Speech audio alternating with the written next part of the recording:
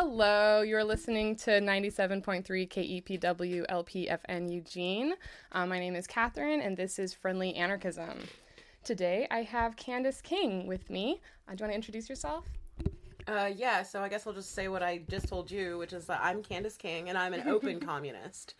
So if you want to find out more, you can find me on Facebook under the name Candice King. You can look me up, you can Google me, you can even stalk me if you wish. I don't know if I'd tell the whole world that. You can steal my identity. Good luck. No, don't stalk me, but yeah, you can steal my identity. Yeah, if someone wants to steal my identity and take all my debt, that's absolutely go for it. Yeah. So why are you a communist? Wow, that's a really broad question. That's a big question. I know. So I guess it's because I realize that the conditions of the society under which we live, especially the organization of capitalism, is inherently oppressive, and that the extraction of capitalism goes beyond just resources of nature. It extracts the resources of human labor. It extracts the resources of our blood, sweat, and tears. And it's also inherently imbalanced and bound to fail. So why not be part of the inevitably winning team? Yeah, inevitably winning. I like that. How long have you been a communist? And you said you're just openly communist. Is that with people in your life outside of friends and family and leftists? Yeah, so basically I just introduce myself as a communist generally when people ask me who I am and what I'm about.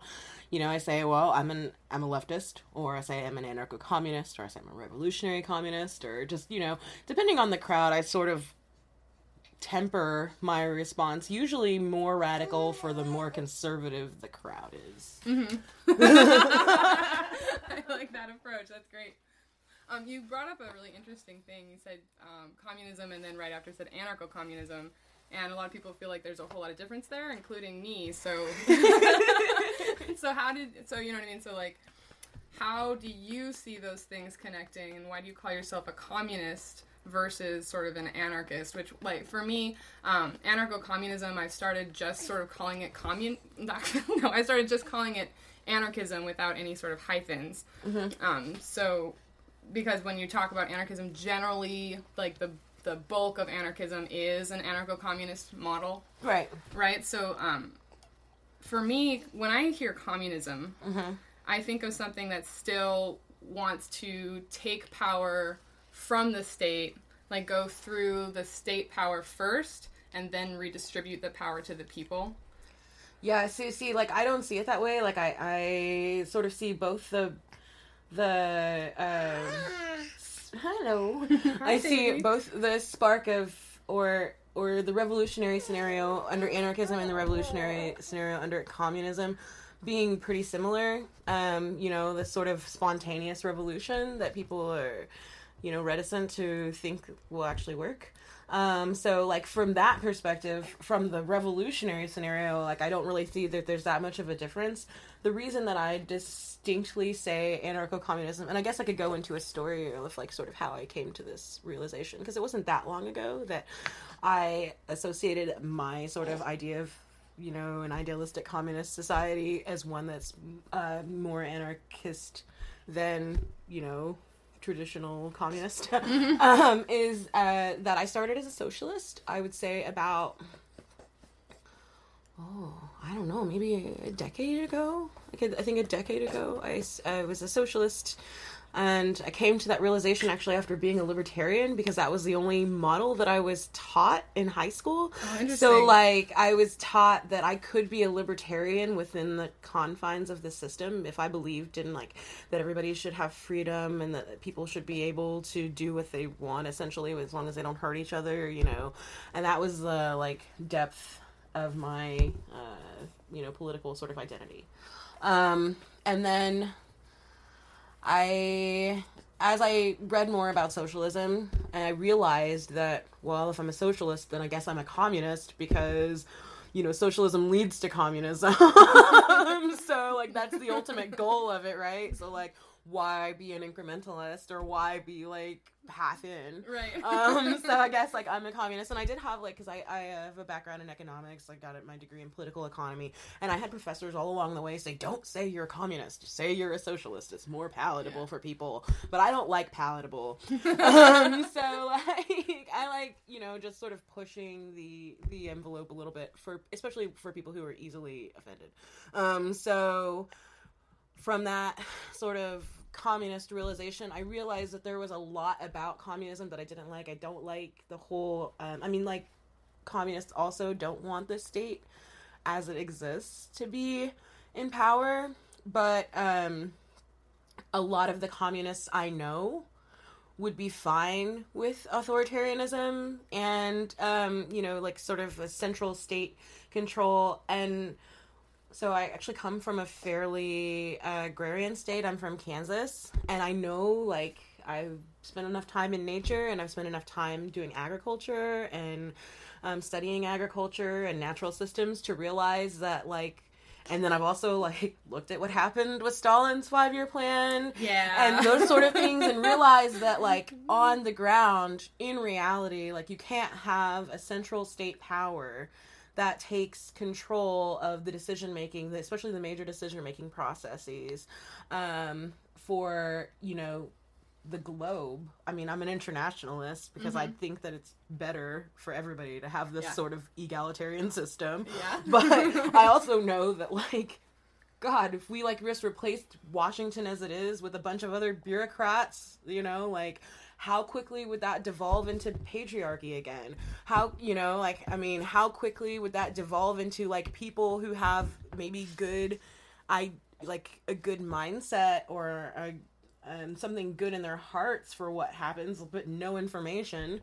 Like, so, and that's why I started to sort of explore the idea of maybe, well, I'm an anarchist in, like, the practical, fundamental aspects of day-to-day life for, you know, human beings on this planet. Like, I think that mutual and, you know, cooperation is a better way for us to organize ourselves.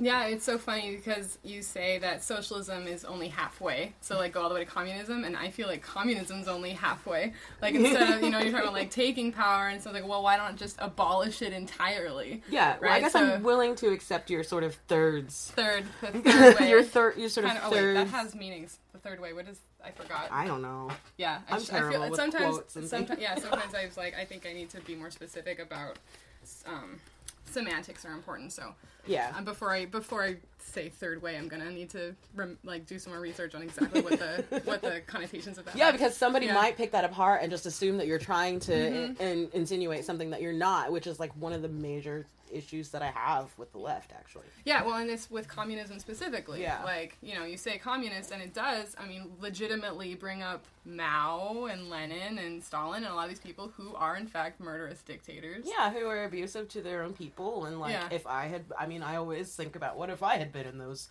scenarios and, like, been a peasant or been, you know, a worker in those situations, would I have gone with the party apparatus, you know? And it's like, I don't know. At that point, can you change the party from within?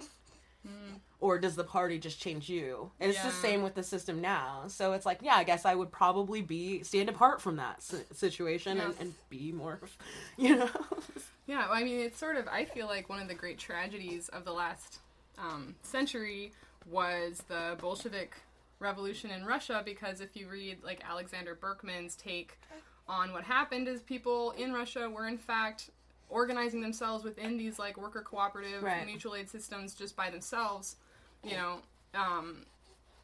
and then the Bolsheviks came in sort of as a vanguardist and took over, and then it devolved into an authoritarian situation where a small handful of people ended up with all the power, and sort of, like, what would have happened if the Bolsheviks hadn't taken over right then? You know what I mean? So it's sort of an interesting... Yeah, there's not really a way of knowing, but I think that they would have had the best opportunity, most likely, to continue on with these sort of organization of collectives and cooperatives and, you know, on different layers. So I'm really a fan of participatory democracy.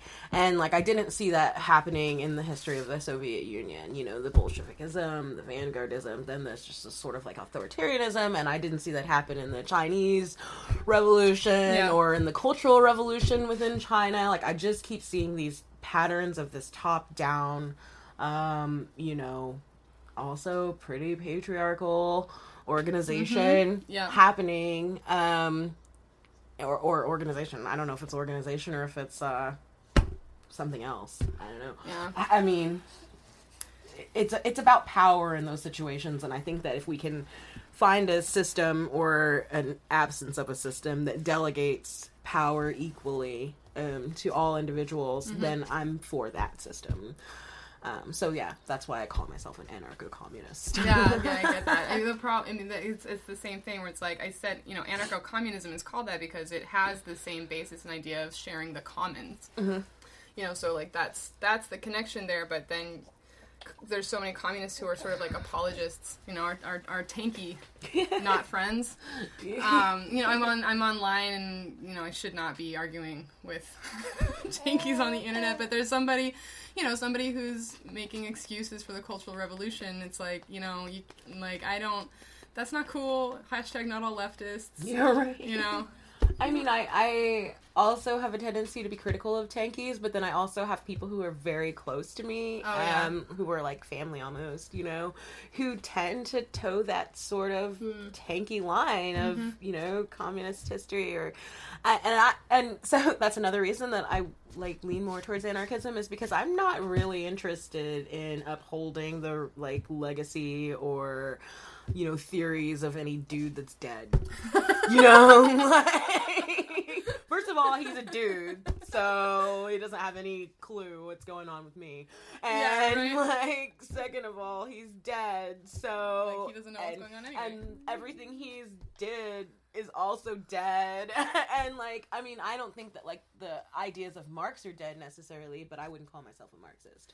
David Graeber. I like him. Oh, I like him a lot. He makes a really, really interesting point that Marxists are still authoritarian. I mean, communists are still authoritarian you can tell just by the way that they define themselves through the names of like big authorities of communism. They're called Marxists and Leninists and Stalinists and Maoists, as opposed to anarchists who define themselves by their praxis. Right. You know, like, you know, they call themselves anarcho-syndicalists or anarcho-communists, you know what I mean, anarcho-primitivists, like those are instead, so it's not about a person, it's about a way of being. So it's an interesting thing where you can tell just within the language sort of the different approaches to what this sort of thing means for you, you know? Yeah. I also think that sort of this strict adherence to communism and like our dead masters or whatever, limits our ability to adapt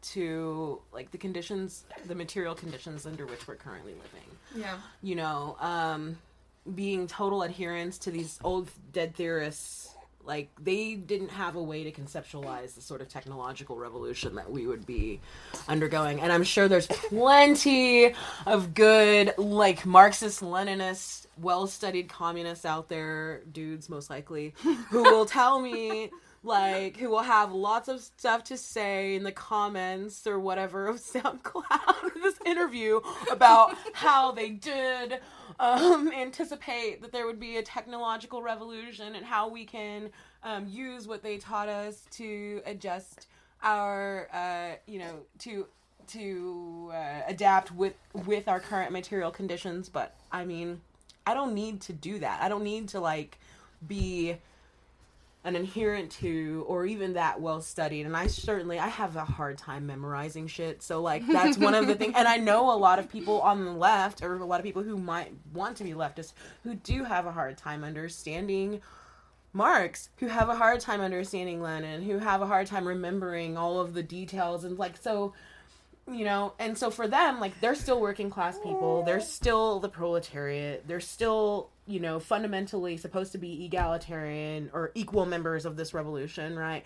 And we'll have people, like, telling us, like, you need to figure out where you align. Are you a Trotskyist, then, if you're an internationalist? Or, and it's like, fuck, excuse me. We're gonna need to edit this. It's okay. Thankfully. Let's, like, bam all that history. Like, let's talk about, like, what's going on right now. Like, people who are living the situation know the struggle that they're in. Yeah. And, I mean, Marx had no way of knowing. I mean, he said, well, we just need to let capitalism burn itself out, and then we can take over. It's like, I don't think there's no way that he could have foreseen capitalism destroying literally everything, you know what I mean, before taking it over. Like, he just couldn't have known that. Well, I mean, under the constructs and organization of capitalism as it was supposed to be, actually, like, profit margins, for instance, were supposed to eventually go to zero in the long run. Like, that is built into all of the short and long run models of capitalist economics. But we have a system that the prevailing system does not want that to occur, because the people who were in charge of that then would lose their foothold, and their long-term, I don't know, like, I guess beyond their own existence, ability to garner profits from exploitation, right? Yeah. So they've developed or devised these mechanisms to continue profiting where they shouldn't be. Yeah. And so they're actually refuting and, like, not living within the constructs of their own system that they're supposed to be, hailing. Yeah. And that was the whole point of that economic education, was for me to learn that. Well, economics is really interesting because sort of the economic field has been really, dominated by sort of the right wing, like, by capitalists, generally. And, you know what I mean? So, like, you go into economic theory, and it's based on sort of these weird ideas of equilibrium, these capitalist ideas, like, well, everything will naturally equilibrate, which is totally not true, which is completely false. And, like, if I was reading, I would go and read Wall Street Journal and Bloomberg and whatever, just to sort of know what people are talking about. And in their own little, like, right elitist worlds, they're totally open about the fact that they will recreate economic models in order to get the answer that they want from them. Yeah. And then use those economic models as, like, a lobbying tool to further their capitalist means and, like, agenda. So, well, yeah, I mean, so in the, like, I have a lot to say about that, but I'll just say it like this. In the same breath that, the fathers, the stalwarts of capitalist economics will say, this is the way it is, these are the models as they exist, this is the way the universe works, and this is equilibrium, like you're talking about. And will also, out of this other side of their mouths, say, but we can create new equilibriums. And we can identify new equilibriums. And we can create, like you said, models that will support our goals. And unfortunately, just like with everything else in society that we live in, the models that they create benefit the people who have power now. Yeah.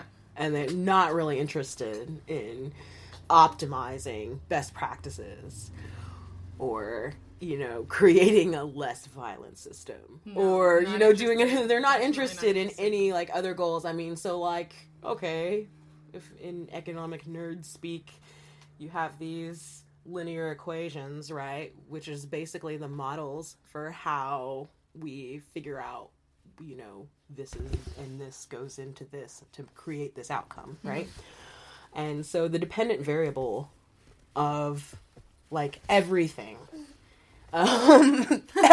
done under capitalism is always, like, about growth, profit, which makes zero sense. You can't grow in a finite sphere. It's finite. You just have to continually exploit more and more and more until everybody is a slave and there are no resources left. That's the natural outcome. Yeah. You know? I mean, we're squeezing more. I mean, and I see it happening, and I've gotten into these arguments with people who are, like, much more credentialed than I. But as somebody who's, like, been on the ground and working class and done, like, fast food jobs and done, like, and worked my way up through the restaurant industry and also, like, been shot back down to the bottom, you know, like, as somebody who's been there, I see the employers, whatever, job creators, whatever you want to call them, squeezing more and more labor out of people for less and less, like, benefit to those people. And so, like, that is, like, if you're a Marxist, that is, you know, theory fulfilled, right? So it's happening. That's my baby. And then, you know, I've seen other things too. Yeah, you've seen it too?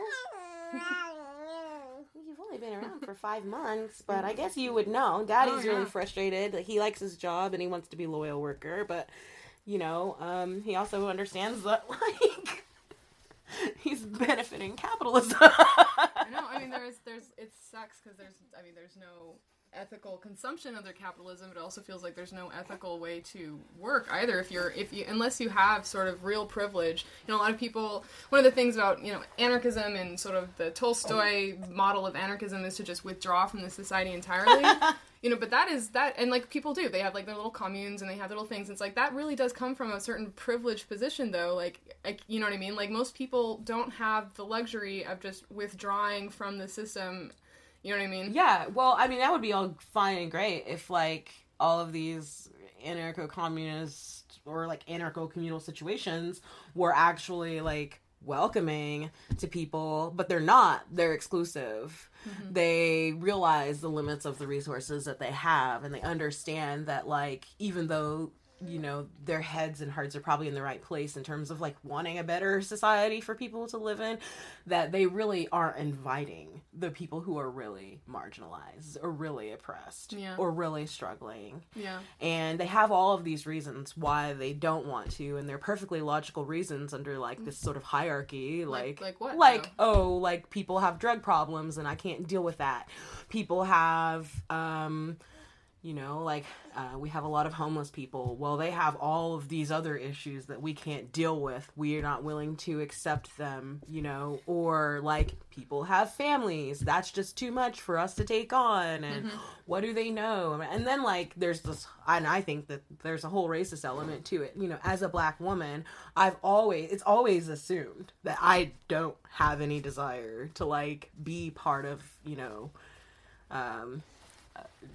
agrarianism or something like that. And, like, I mean, I don't know. Like, that's just the feeling that I get when I go into situations where I'm talking with people about, you know, like, their communes or whatever, you know, their commune situations. It's never like, oh, you know, maybe you have something to offer. It's like, actually, I'm a pretty studied, like, ecological design. Really? You've done that too? Yeah. And I've raised fish, and I've gardened, and cool. And I know forestry, and I know all kinds of stuff, but you don't see that many Black folks out in the woods and stuff, because it's like, first of all, it's dangerous, you know, also, like, I mean, there's a whole history behind it. We, you know, went to the cities to do work and stuff after slavery because, you know, that was where we were safer. And so because of that, like, maybe there's a big part of us who have lost that identity, but then there's also, like, this disassociation of people of color with, you know, communal living situations and, like, their ability to thrive in those environments. So, like, when I go to communes, like, generally, ubiquitously, like, or have been to a few communes, you know, it's, like, always, like, these, like, white people, you know, which makes Black people feel uncomfortable. Like, I don't, let's realize, like, let's be honest, like, if you're the only person who looks like you walking into a situation, like, that can be pretty uncomfortable. Wait, like, you don't want to be surrounded by your oppressors all the time? I mean, I don't even, like, look at, like, middle class, like, or anarchist or communal or anybody, like, white people as my oppressors. I mean, I definitely see a difference, but, like, I don't want to be surrounded by people who, like, have no concept, really, probably, I mean, of what it's like day to day for me. Yeah. You know, so that's why. I remember when Formation came out, Beyonce formation. Oh yeah, I don't really know much about that, but we can. It's just the one thing I wanted to bring up is I remember within sort of the black community, the blogs that I follow and stuff, it was a big deal that there was a black cowboy. Oh yeah. Yeah, like that she had included a black cowboy, and it touched. I just read it touched a lot of people in a special place, and I had. Oh yeah, because there are black cowboys. Yeah, and sort of like breaking stereotypes and stuff, and you're bringing up the idea that you've got agrarian, like there are this whole like that white people have dominated this sort of like rural space. Mm-hmm. You know what I mean?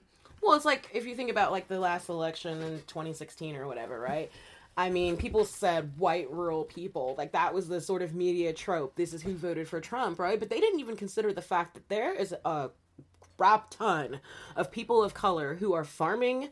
And I mean people of color like Black and Latinx people who are farming, who own land, who are cowboys, whatever, who are doing the damn thing on the ground, working hard every day. And they're not even considered, like, part of that identity, like the rural identity. Yeah. And they are really there. Yeah. I mean, it's you never see. You never see that. Never see that. Like, portrayed. But I lived in Kentucky for 4 years. I will tell you what, there are black farmers, okay? I've lived in Kansas most of my life. There are black farmers. Yeah. There are black cowboys. There are black cowboys in the city, in fact. Yeah. Shout out to Black Cowboy at 17th and Hillside in Wichita, Kansas. For real, legit. There was a black cowboy who lived behind my elementary school. That's awesome. Yeah. Yeah, I mean, that's interesting. As a white person, it's not a part of our American culture that I get exposed to at all, especially as somebody on the West Coast or, pretty much there's not really black farmers in Oregon. No. You know what I mean? But there's not really a lot of black people in Oregon. In general, yeah. Why did you move out here? What's it like being black in Oregon specifically? I mean, right now we're having some pretty serious, the history of Oregon is super white supremacist. It's really, really based in, we had sundown laws and they had all of, and the history is bad. And right now, a lot of that stuff's coming to the top. So how are you doing? Well, here's the deal. I came here because the University of Oregon offered me a sweet-ass deal for my graduate program. Yeah. And I have a great advisor and a really awesome department. And for that reason alone, it was worth it. But when I looked at the demographics of the area before I came here, I was really shook.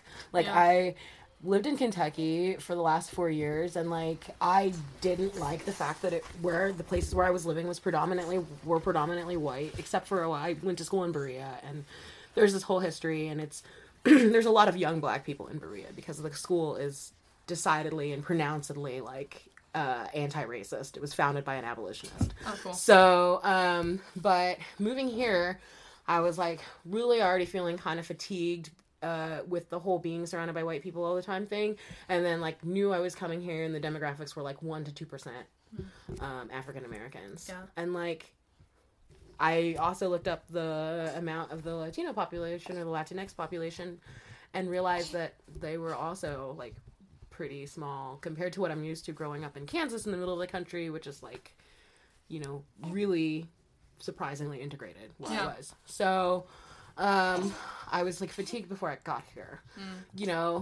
but there's a couple of things. So people in Oregon are really nice. And I think that that's not just a function of liberalism, although that's part of it. I think it's a function of the fact that it's such a beautiful place. Yeah. Oregon is an awesome, gorgeous, beautiful place with pretty decent weather, and I like the infrastructure. I love the trees. I'm really into nature, even though I'm terribly allergic to it. And so I was pretty adamant that I wasn't going to leave this place. Yeah. To everybody else and not get to be part of it because I was scared of the demographics. Yeah, totally. Yeah. I mean, that's one of the things about anarchism. It's about, taking space. Yeah. It's the space-based idea of that, it's really important for us to control and take and be present in physical space and not give that up to people. Right. You know what I mean? No, absolutely. So, absolutely. Yeah, so... I'm still happy learning. To have you here. I'm still learning how to take space. It's hard. because like I didn't grow up in a situation where I had to do that really. Like I grew up in a place where I thought it was post-racial America. Because it was so, like, I grew up in an Air Force town, so it's so integrated, it's so diverse, and, like, people just sort of deal with each other as people. I mean, there's definitely still racism, and there's still, like, segregation. I don't know how much of that is deliberate, like, I mean, on behalf of the marginalized people. Like, people of colors seem to want to segregate ourselves in my hometown, you know, and the cultures are really rich as a result of that. Yeah. So, like, there's, you know, I mean, I'm always looking at things from two sides of the coin, trying to be dialectical, I guess we would say. One of those lovely commie buzzwords that nobody knows what the means. I mean, at this point, we're gonna have to edit this anyway. You can start. Okay. Well, I was trying to say it in such a way that it wouldn't get edited. I see. What the F it means. Yeah. It's one of those buzzwords, you know. Yeah, I mean, I don't, honestly. Yeah. Well, like, I mean, I shouldn't, I mean, like, I've had, like, I a few comrades explain it to me, and, like, I've looked it up a bunch of times, and I'm still just, like, so, basically, the idea of dialectical, analysis is that, you know, that there are two sides, you know, and two different perspectives that people could be coming from in a scenario. That's all? But yeah, exactly. Like, that's it? Just I'm two? like, that's it, just two sides? Just, but for communism, for leftists, for Marxism, the idea is that the two sides are the ruling class versus the working class. So, you know, like, those are the two perspectives that we should be, like, trying to, like, identify, and we should be trying to promote the perspective and the mission of the working class. So for that, I get it, but I'm also like, well, within the working class, you know, there's differences. I mean, I'm not really that interested in learning what the ruling class different perspectives are encompassed within, but like, and within the working class, we're talking like infinite, right? So, and then, you know, it's interesting because we sort of, I see anarchism as post-Marxist. Yeah. And in general, I mean, even back from the 60s, and Murray Bookchin wrote a really awesome essay that is super fun.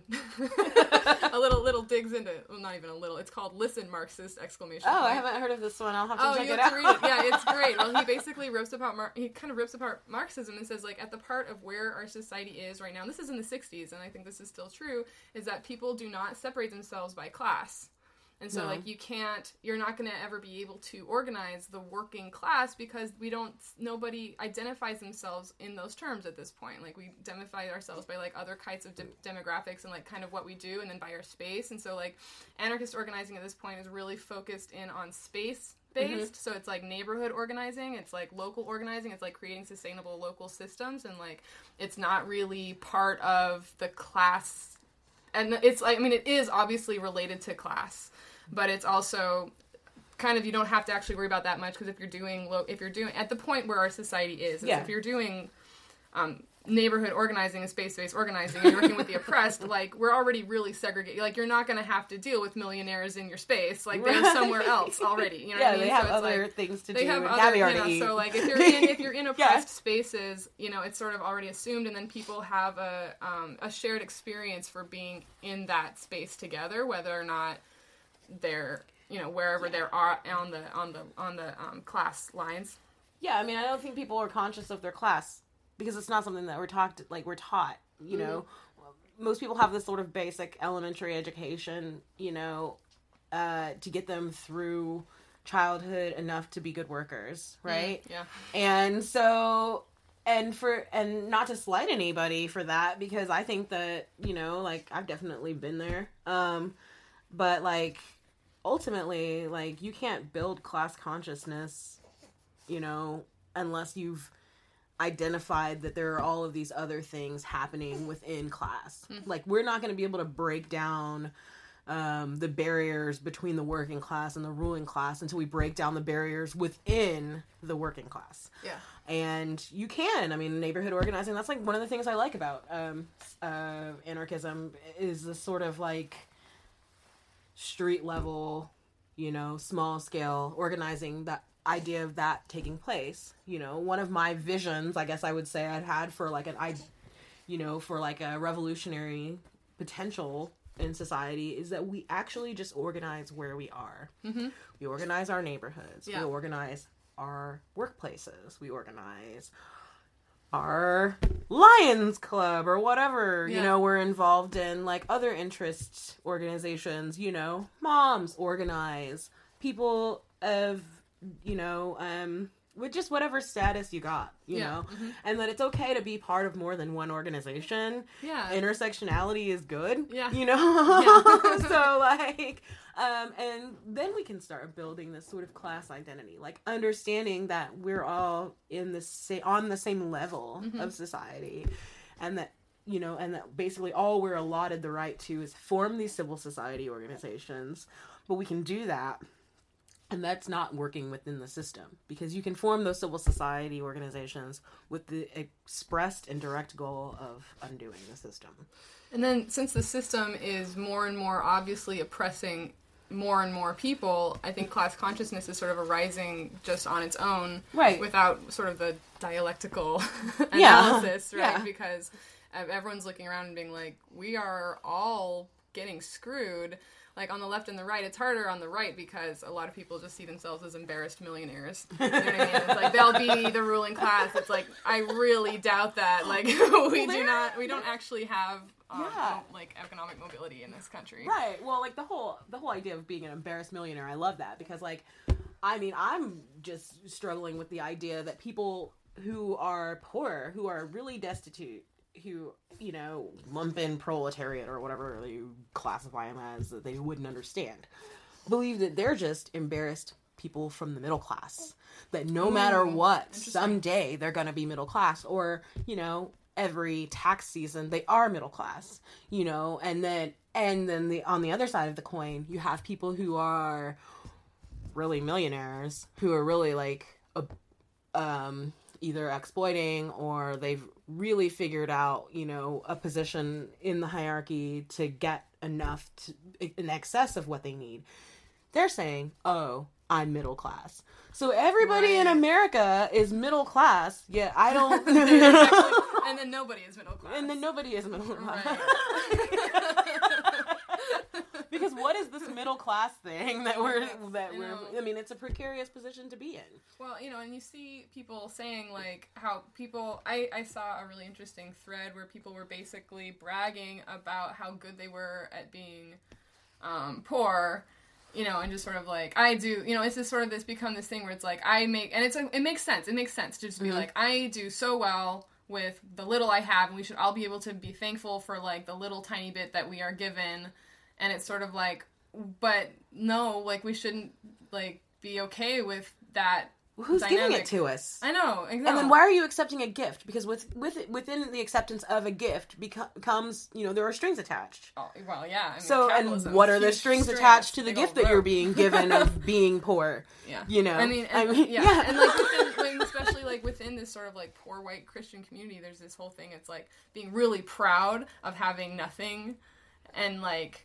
Which is, like, that's a survival technique. Like, I totally get that. Like, it's totally a survival to be proud of, like, the fact that you can make it, and you're making it on very little. And that makes sense. But on the other hand, having that translate into not wanting more, or shaming people who want more than that, like, that doesn't make any sense. Yeah, I mean, like, I've definitely never been a proponent of consumer capitalism. You know, like, I can remember from being a very young age, being a child, and saying, like, this is garbage. Like, why? And I can really remember, like, saying probably at the age of 4 that, like, can't everything just be free for everybody? Like, why do people have to starve? Why do people have to, like, go without these basic things that they need to survive? And so about these, like, you know, Christians, and not even just Christians, but people who are, like, really proud of having very little, and, you know, I mean, you know, to each their own or whatever, but don't project that ideal on other people,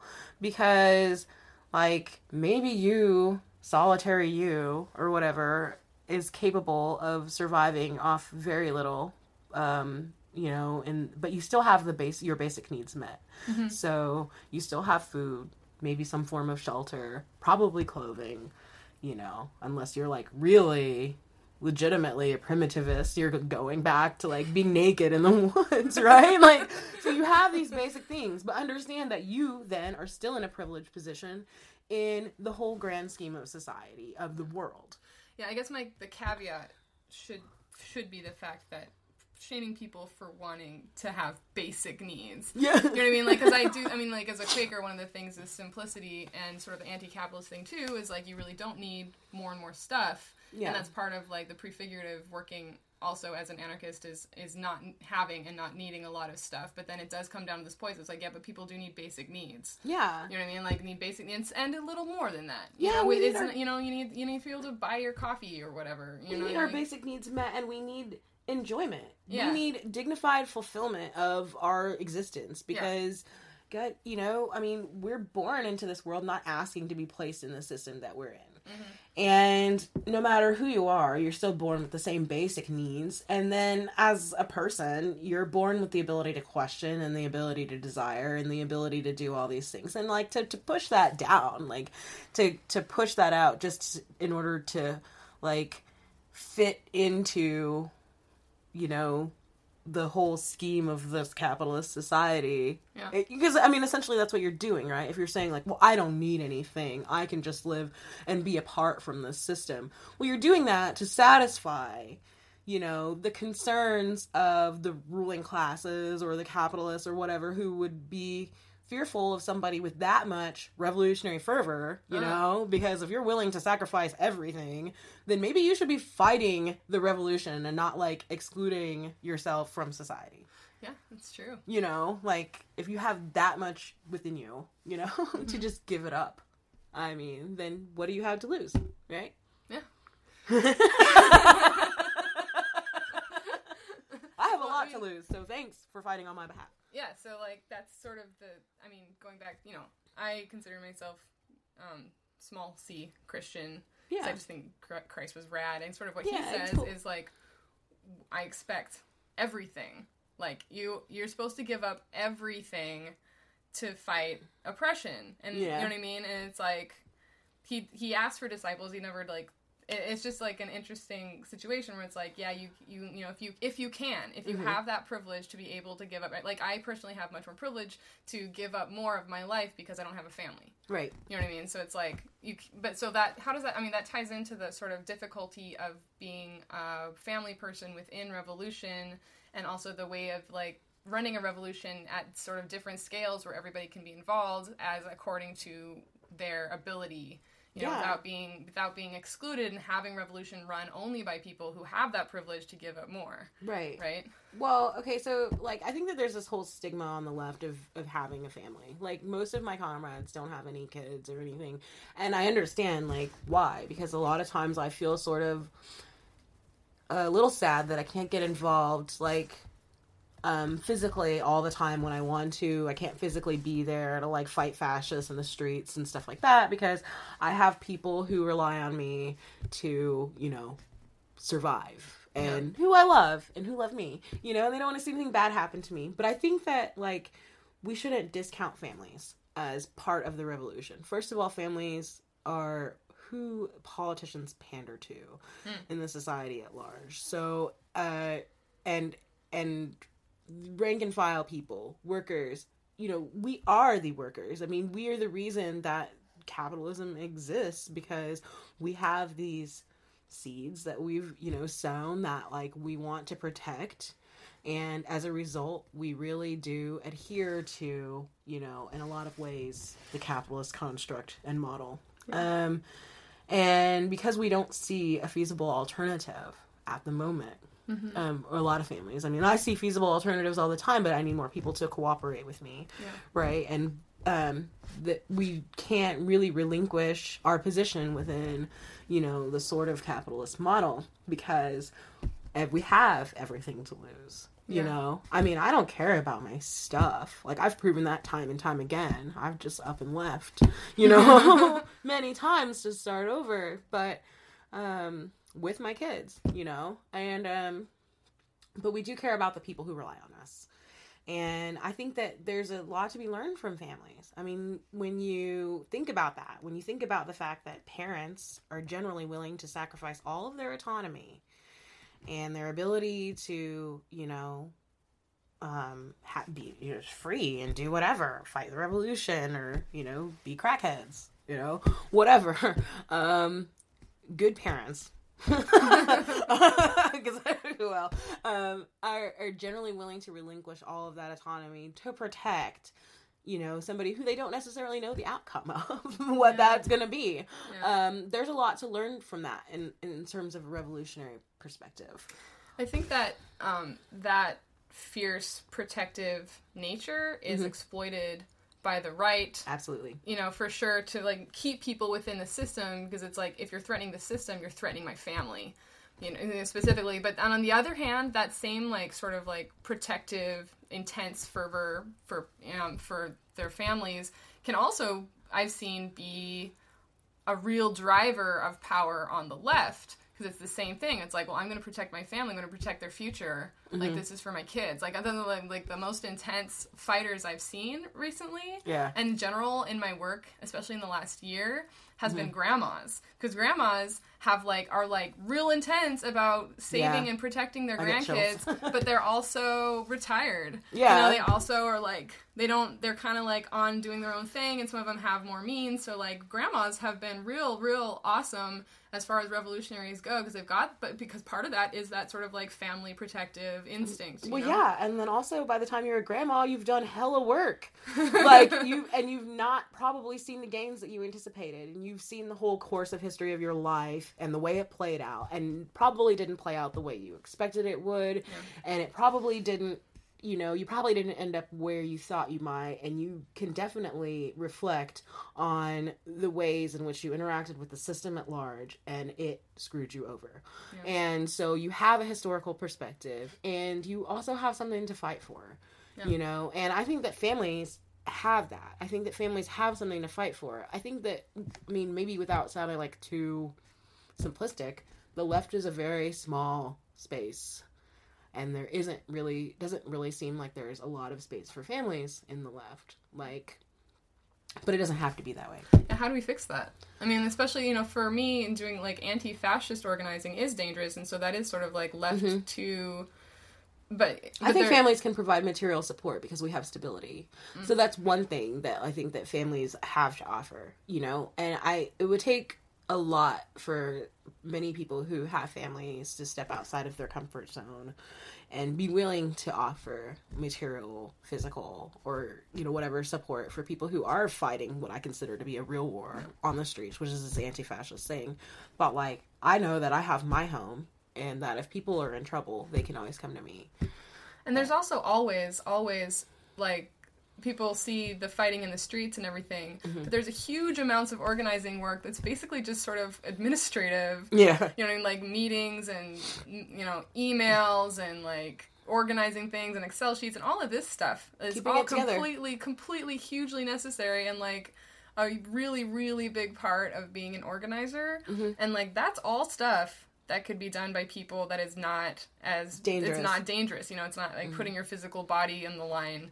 So it's how do we sort of get some of that work off of the, if it would be really, really helpful for people doing more on-the-ground stuff to not have to also be worrying about data entry, that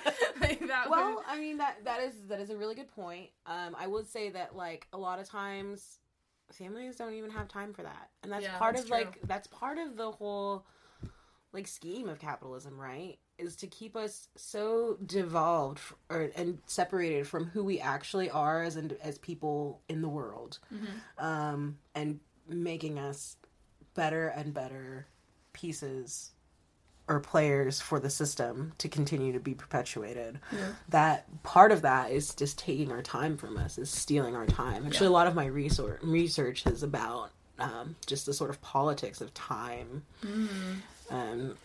And how they're imposed on the individual, and how, I speak from experience on a day-to-day basis. My partner and I are drinking a cup of coffee so that we can stay up for another hour until the kids go to bed. Yeah. And I'm not saying, we shouldn't be there to, fight the war against fascism. I'm just saying, if we had better ways of involving families, or thinking from the perspective of, how can we free families from the confines of the system and not leave it up to them, because families need help. Families need support to do it, because we have so much working against us, and we are we're, for instance, in my house, I'm lucky to have 2 adults right now, you know what I mean? I haven't always had that, but we're 2 adults working to support, you know, ourselves and 4 other people, you know what I mean? So like our resources are constrained, but if we can help to free families from the confines of capitalism, then there's a lot of energy. That's 6 people worth of energy. Yeah. You know, that could be there and employed to, you know, do the good things that are necessary for the revolution. And like I've always felt that kids have a right to be involved, obviously in safe ways. Yeah. But because this is their fight. Like we're really like our future, especially with climate change and all these things. It's like, you know, I think kids really have a right to be in this fight. But I've heard also the idea is like, but you don't want to be projecting your own values onto your children. No, but that's what you do. But that's what parents do. Yeah. I mean, what? We don't tell Christians not to project their own Christian values on their children. Yeah. Or like, it's true. Yeah. We don't tell rich people, hey, don't tell your kids how to be rich. Like, we don't tell, like just raise them as feral children and don't tell them anything about their position in society or that they're going to inherit a crap ton of money or that all your connections are going to make them really wealthy someday. Yeah. You know, I mean, so no, I think it's our job as leftists, as revolutionary leftists, to raise these children with the right ideas. And I make my kids study communist ideas, and I make them go out into the street with me since they were little and protest, and I make them be involved, and I let them understand like the reasons we're doing this, like why, you know, back in, oh god, I don't know what year that was, 2011, why are we, you know, my kids were like, Mom, why are we in the streets every day? And it's like, well, because this, you know, state of Georgia is gonna execute this man Troy Davis. And he has maintained his innocence up until the day he died, and is questionable whether or not he committed the crime that they're executing him for, without even going into the details of the fact that the capital punishment is wrong. You know, this is a man who there is a question as to whether or not, like, he did the thing that they're saying that he should die for. And they're still going to execute him anyway. So this is why we're in the street every day, to raise awareness about this issue. You know what I mean? And they were like, oh, I get it. And then they were, like, fighting. Like, they're in the street, like, yelling with passion, too. They're like, don't kill Troy Davis. This is wrong. And when he was killed, they were sad.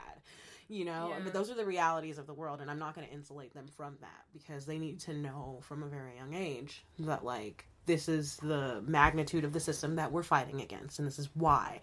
And so, like, if I'm not always physically available to them, because a lot of times I sacrifice time at home in order to go out and do the sort of administrative type of things that you're talking about, and have meetings and, like, talk with people and, you know, whatever. Like, so that they understand that the reason that I'm doing that is because of the injustice, the level of injustice in the system, and then also, like, because I care about the way the world is going to unfold for them. Yeah. So. Yeah. It's intense. It's like, it's an intense thing, but that intensity is part of the fire that drives our acts of revolution, you know, revolutionary acts. So, I agree. How do we, you know, we need money. We need money. We need money. No, I mean, time. We need time and we need money. Well, I think that money can buy us time. So, I mean, as much as, like, I don't want to buy into the whole idea of, like, to the whole idea of, like, oh, you know, we should own property and stuff like that. And the reality is, in the system that we currently have, like, that is actually one way to liberate people, because property owners actually have a level of freedom, you know, in this society. They have rights. You know, and one of the things about owning property, that space, it's actual physical space for people to be in that isn't controlled, that doesn't require them to, like, go and toil every day. Well, I mean, like, you know, Sergej Popovic, talking about the Serbian Revolution, was saying that it was easier to find revolutionaries than to find space to organize. Like, space is a huge asset to any sort of, like, revolutionary works. I mean, if you look at, like, Cherán, or the situations in Mexico, or in other places in South America, right? which is still America, by the way, America, North America, South America, and Mexico, that's still America, so get it through your head. Like, we're all Americans here. Get over your supremacy. Anyway, I had to say that. But no, so if you look at, like, in Michoacan or in Oaxaca, you have indigenous groups who are literally taking back the space that they have inhabited for thousands of years, from the control of the state. Because the state has failed them, and they have recognized that the state has not only failed them, but the state is exploiting them and using their resources and killing them. Yeah. And those are how high the stakes are for them, and they realize that this is their space, and so they just take it back. And within the process of taking back their state, they find that they are better able to organize themselves. They're able to delegate or operate their society on a much higher level, much better for everybody involved in their scenarios, in their places, in their spaces, within Mexico. But they're autonomous, they're getting like the rights of autonomous states. And I'm not saying like we should all be, what is the word, secessionists. Yeah. Because I don't want, to be in Oregon and have the government of Oregon, saying, okay, we're seceding from the Union, but now we're just the country of Oregon and we're going to follow all the rules of the country. That actually, is a real, there's, a real strain of white supremacist secessionists, especially in Oregon. Right. Sort of the Cascadia Rising. Yeah. Or, which one? Cascadia... Anyway, there's one. There's a couple Cascadias. One is really good because it's about really forestry, and then there's another one that's trying to co-opt the energy of that movement that is a white supremacist movement for a true Cascadia. That's who they are. Fuck those, screw those Nazis. F those guys in true Cascadia. I'm coming for you. Okay? Because you know what? We need forests, and we need people to care about forests in Oregon, and for them to co-opt that long-run, hard-fought organization that is working to protect our forests, for them to do that, that's so insulting. It's more insulting than them being Nazis in the first place is the fact that, probably white people organized the original Cascadia forestry movement, and they're like, screw all your work, we're just gonna take and co-opt the energy from your movement, and then, that's what they do. That's what Nazis do, is they co-opt leftists. Yeah, they co-opt everything. Yeah, they're super offensive. They're not creative. They can't think of anything for themselves. So it's